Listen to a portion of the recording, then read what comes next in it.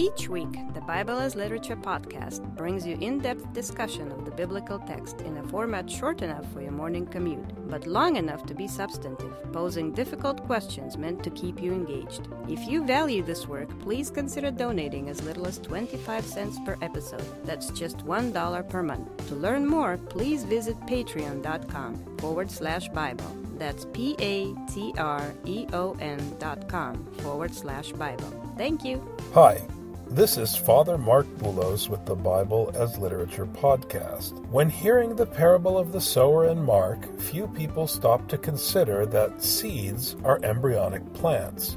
That's right. The seeds tucked away in a box on your shelf are already pregnant. Not only does the seed contain the instructions needed to make a plant, but also an embryo, which can grow into a full plant under proper conditions. In other words, the seed does what the seed does, and the soil contributes nothing. It either accepts the seed or rejects it. The soil can't even control the conditions under which acceptance or rejection are cultivated. The only hope is the seed itself. Richard and I discuss the Gospel of Mark, chapter 4, verses 1 to 12. You're listening to the Bible as Literature.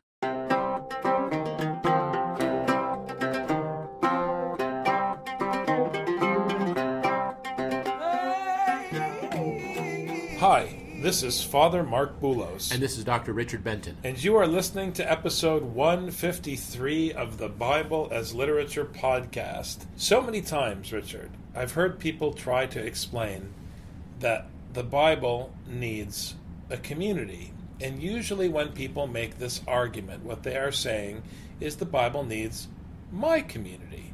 Now, this presupposition is erroneous not because of one's theological point of view or ideological point of view or philosophical view of the world. It's erroneous because the physical world functions differently than the way this presupposition functions. Abraham had many wives, and it was understood that it was the duty of someone who had status and resources to support as many spouses as possible for the continuation of the human race. And it mirrors the way farming works. You have to cast the seed in as many places as possible to ensure that there's a crop, because you can't control the elements. You can't control how the soil receives the seed. You don't know what else is growing in the soil. Now, when you take these basic mechanisms of the created world, the way things function, the seed contains the instruction for that which it will produce. Everything that you need in order to make a tree or a bush or a shrub or a plant, all of the information required is contained in the seed. And the seed can lay dormant until such time as you find a place to plant it and it produces what it's going to produce. Any farmer knows this. You don't plant the precise number of seeds that you need in order to have the crop that you want. You plant more seeds like it's normal. Everybody knows that not every seed is going to grow and not every seed is going to land in the right place, but you still have to sow the seed. You have to make sure that as many seeds are going out as you can afford to, because that way at least it'll take root someplace. Even the soil that's receiving the seed can't determine if it's going to grow there or not. The seed does what the seed does. The seed does not come to a patch of soil and say, this soil wants me to be this way and will receive me if I position myself this way. It doesn't work that way. You plant the seed, and either the soil receives it or it doesn't. The seed does what the seed does, and everything the seed needs is contained in the seed. And in the opening section of Mark, Jesus is not going to take the risk that the only place he plants a seed is in Jerusalem, because the presupposition of Mark is that Jerusalem not only didn't grow anything when the seed was planted, but didn't want the seed, so God didn't even go there with the seed. And so you have this beautiful story in Mark of Jesus running everywhere to as many fields as possible to sow the seed. And now he's explaining that that's what he's been doing. Right. So far, Jesus has been working so hard not to be stuck in one particular town, one particular house. He has to keep going, keep going, keep going, keep going. And nobody understands. Neither the scribes or Pharisees, nor those sitting with him, nor even his family understands that this is what he has to do. He has to go out, go out, go out, and as we've said before, immediately, he must go out, spreading the word, which is the seed. Spreading the word is the only thing that Jesus is about at this point. We're now at chapter 4, and Jesus has done nothing else but try to spread the word and get around those who are preventing him from spreading the word and finding those who want to support him in spreading the word. That's it. That's all he's doing, is just teaching. And you have to spread as much of the teaching as possible, because your basic assumption has to be that the elements and circumstance and time are all working against you. So if you cast 30 seeds and you get one plant or two plants, you're lucky. And if those plants happen to survive the elements, you're even more fortunate. But notice, the seed does, I'm going to repeat myself, the seed does what the seed does. The seed contains what the seed contains. It's not as though the soil can have a discussion about what it likes or it doesn't like about the seed. The seed is what the seed is. And the soil doesn't prepare itself. The soil is what it is. Maybe it's conducive, maybe it's not. Maybe this soil is conducive and then something else happens. But there is nothing predetermined about whether this soil is the soil or not. The farmer can't do anything with the soil to make it the right soil. Even if he weeds it, God could cause it to be a drought. Then what are you going to do? You have no control, and the seed doesn't need you.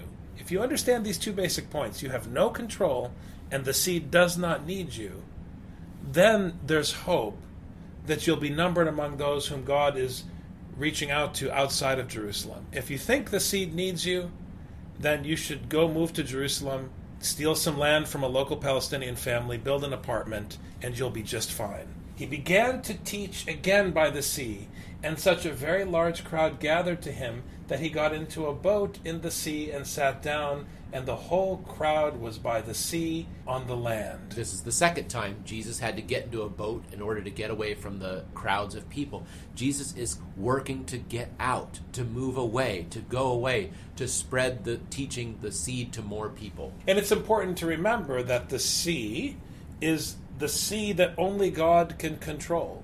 Caesar can't control it. The synagogue can't control it. The chief priests and the scribes and the Pharisees can't control it. Only the Lord is the master of the waters, the master of the wind, of the elements. So Jesus sits enthroned as teacher upon the waters in the opening section of chapter 4. And he was teaching them many things in parables, and was saying to them in his teaching, "Listen to this. Behold, the sower went out to sow." Let me focus on this word listen, because when he goes out into the boat, nobody can touch him. All they can do is hear him. All the times that people wanted to touch him in order to be healed, when he's out on the boat, they can't touch him, literally. All they can do is teach, and this is ideally where Jesus wants to be, is where he's teaching and they're listening. In his dominion over the waters and over the land, which hearkens to the Psalter. God in the Psalter is at war with the waters, which pose a threat, right? And he masters the waters, which again alludes to Exodus and the story of God's victory over Pharaoh. When he talks about the sower going out to sow, this is in a way the title of chapters 1 through 3 of Mark. The sower went out to sow. And now Jesus is going to test them. He's going to give them a mashal, a parable. And he wants to see, were you listening to what I've been saying? Did you hear? Do you have ears that are attuned to the metaphor of Scripture, so that even though I'm talking about farming, you understand I'm talking about the work that I've been doing? It's really important. It's difficult, and it doesn't work even on a podcast. because this type of teaching only comes through discipleship, when you actually do what Scripture does, which is take metaphor and apply it to the real world. Scripture is a language of metaphors that change the way you understand ordinary things. So if you have ears to hear those metaphors, you begin to see the ordinary the way that God sees it, majestically. And you begin to see that the things people are typically impressed with are mundane in God's eyes. So how do you understand Jesus running around town, trying to go from village to village teaching? That's the question. As he was sowing, some seed fell beside the road, and the birds came and ate it up. That seed was not able to create a tree because it landed in a spot that was not conducive for it to grow. So the sower can't stop here. The sower needs to continue. And who builds roads? The Roman Empire. And what's the symbol of the Roman Empire? The eagle. Who claims to control the land and the sea? The Roman Empire. Who sits enthroned on the sea, spreading God's seed over the land? The Lord Jesus Christ. So I want to be clear, Mark is not saying the Gentiles are the good guys. Jesus here is fighting the Romans as much as he's fighting Jerusalem. You can't lose sight of that. And if you're lazy, if you don't have ears to hear what's going on, if you're not paying attention, you could hear Mark and walk away as an anti-Semite, which plenty of people have done. Or if you're an imperialist, if at least stopping short of anti-Semitism, you could walk away thinking the Gospels are pro-Rome, which they are not. Other seed fell on the rocky ground where it did not have much soil, and immediately it sprang up because it had no depth of soil. So it began to grow, but it couldn't continue to grow. And verse 6, and after the sun had risen, it was scorched, and because it had no root, it withered away. So there are plenty of places that have already received God's instruction. The most notable being the one place God has not visited in Mark yet, which is Jerusalem, the earthly Jerusalem, which is not God's holy city. Remember, Mark is controlled by Ezekiel. The holy city is in the heavens, beyond the control of man, just like Jesus sitting on the boat, as you observed. He is in a place you can't reach him. So if he's talking about a place where the seed obviously did not bear fruit, he's definitely talking about Jerusalem, because if the seed in Jerusalem bore fruit, Jesus wouldn't have to run around trying to create more fruit. You have to understand always that if you are the insider, if you are the one who believes the seed needs your soil, you are the one who's fighting Jesus. Well, because this shows the shallowness of the soil. The teaching comes and people get excited, but as soon as anything happens, like the sun rising, it can't survive. So it doesn't just require soil, it requires some sort of depth, because something will happen adverse to it, and it's going to need the fortitude to be able to confront whatever that obstacle might be. Other seed fell among the thorns, and the thorns came up and choked it, and it yielded no crop. Some of it will grow, but there are other seeds that are growing up at the same time around it. So now the good plants and the bad plants have to be competing for the same resources so that the good ones will produce fruit. So the plant can even grow and not produce fruit. And this is just as if it landed on the road and was eaten by a bird. So it can get very far along, but because of the other teachings, the other seeds that are out there, it bears no fruit and it becomes all talk. Other seeds fell into the good soil, and as they grew up and increased, they yielded a crop and produced 30, 60, and 100-fold. And here, this is where everyone who hears this story falls flat on their face. Everybody thinks, oh, this means we have to be the good soil. No! The story is telling you, you have no control over fate. All you can do in Scripture is play the odds. If you're not producing fruit, we already know that it landed on the bad soil. And you are not the story. The soil is not the reference. This is not a fable about the importance of growing up to be good soil. It's about playing the odds for the long game. We saw what happened in Jerusalem. It didn't work, which means God is under pressure, just like he was under pressure in Genesis.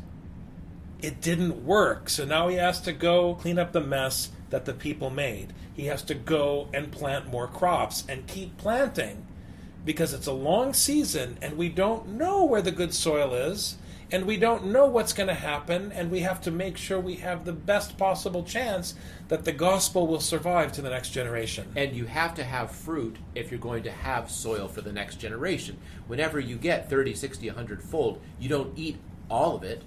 You save a portion of it for the next planting season. This is about fruit. It's not about soil. And if you are asking the question about whether you're the good soil or not, you know you're not the good soil because your fruit would demonstrate the soil. So you may not be the soil that's needed for the fruit to prosper. That's okay. Jesus took care of that. He's got seed planted elsewhere. You don't have to worry. If it withers with you, it's no problem. And he was saying, he who has ears to hear, let him hear. I, Jesus, have been scattering on many different soils. There are many brides. There are many lands. There are many peoples. As Matthew says, the rain falls upon the just and upon the unjust. And that's how Jesus casts the seed. And he does so, as I was saying, because he's playing the long game. Because Jerusalem didn't work out, so he has to make sure that there is fruit manifest somewhere. And if you have ears to hear, if you have already begun to receive the seed that he's been scattering in the first 3 chapters of Mark, then you can understand the metaphoric language of the mashal. If you have not done the work, if you have not received the seed, and it is not bearing fruit in you because you're rejecting it, the way that some of the soil here in the story rejects the seed, then you're not going to understand the parable. As soon as he was alone, his followers, along with the 12, began asking him about the parables. That's interesting. He has followers in addition to the 12.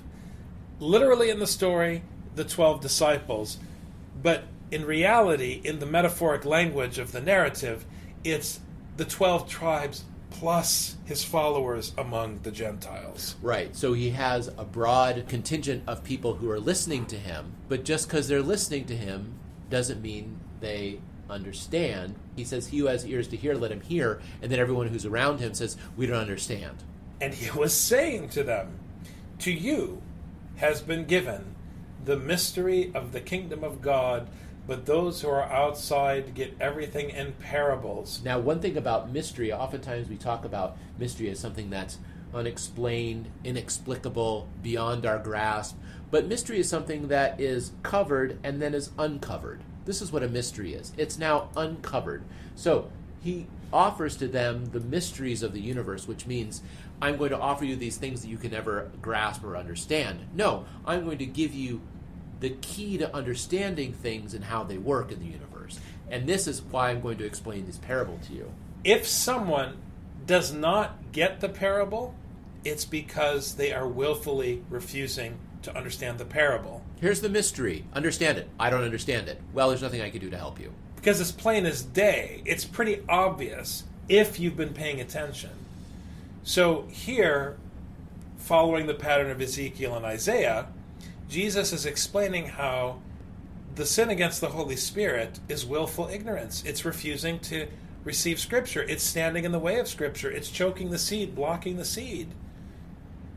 If the gospel explains to you, sarcastically, as it does in the Passion narratives, that everyone was worried about keeping the Sabbath even though they just murdered Jesus, if that parable isn't obvious to you, if you don't feel the hypocrisy and the betrayal of religion in that parable, then what more can God do for you? If you can take the Bible, which teaches you to lose, and then run around on Facebook putting #blessed, how can you receive Scripture? What are you talking about? You've got blinders on, as Paul says. So, again, it's not a mystery the way that theologians make mysteries out of things because they don't understand it and so they talk in circles. It's not a mystery the way the Hellenists talk about Gnosticism and secret knowledge. It's something that needs explanation, like what is a squared times b? There's an answer to a squared times b. If you don't know what it is, you don't know. It's a mystery to you. But it can be explained. And when you go for the algebra test, you can't throw your hands up and say, it's a pre-eternal mystery that can't be explained. No, it can be explained, because of 10 students, 9 got it right, and you got it wrong. Guess what? You get an F. And there's no excuse for you. That's the parable. It's a test, but it's a test with the answers published. So if you don't have ears to hear, it's your fault, you failed. That's the key, Rich.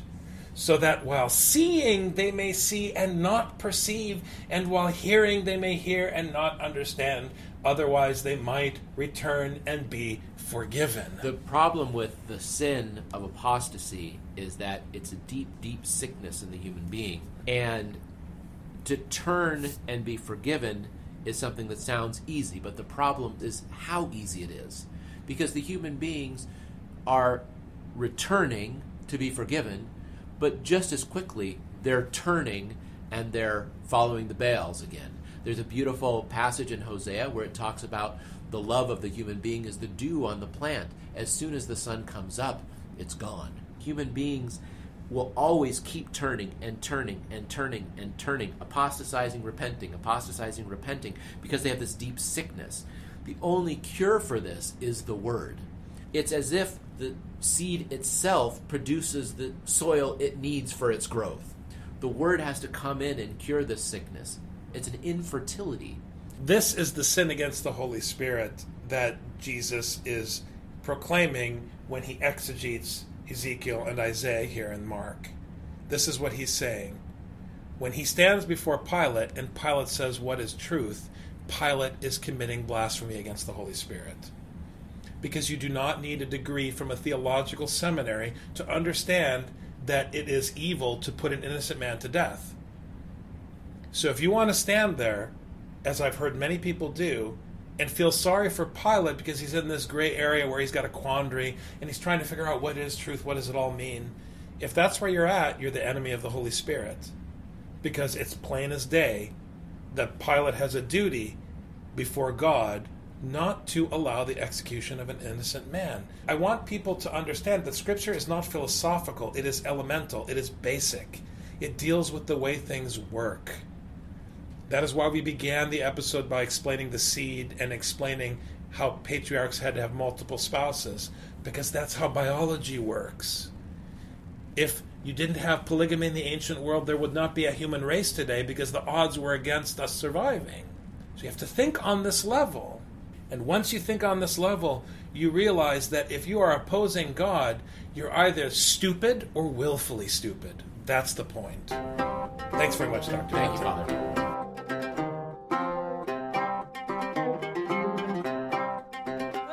You've just heard the Bible as literature.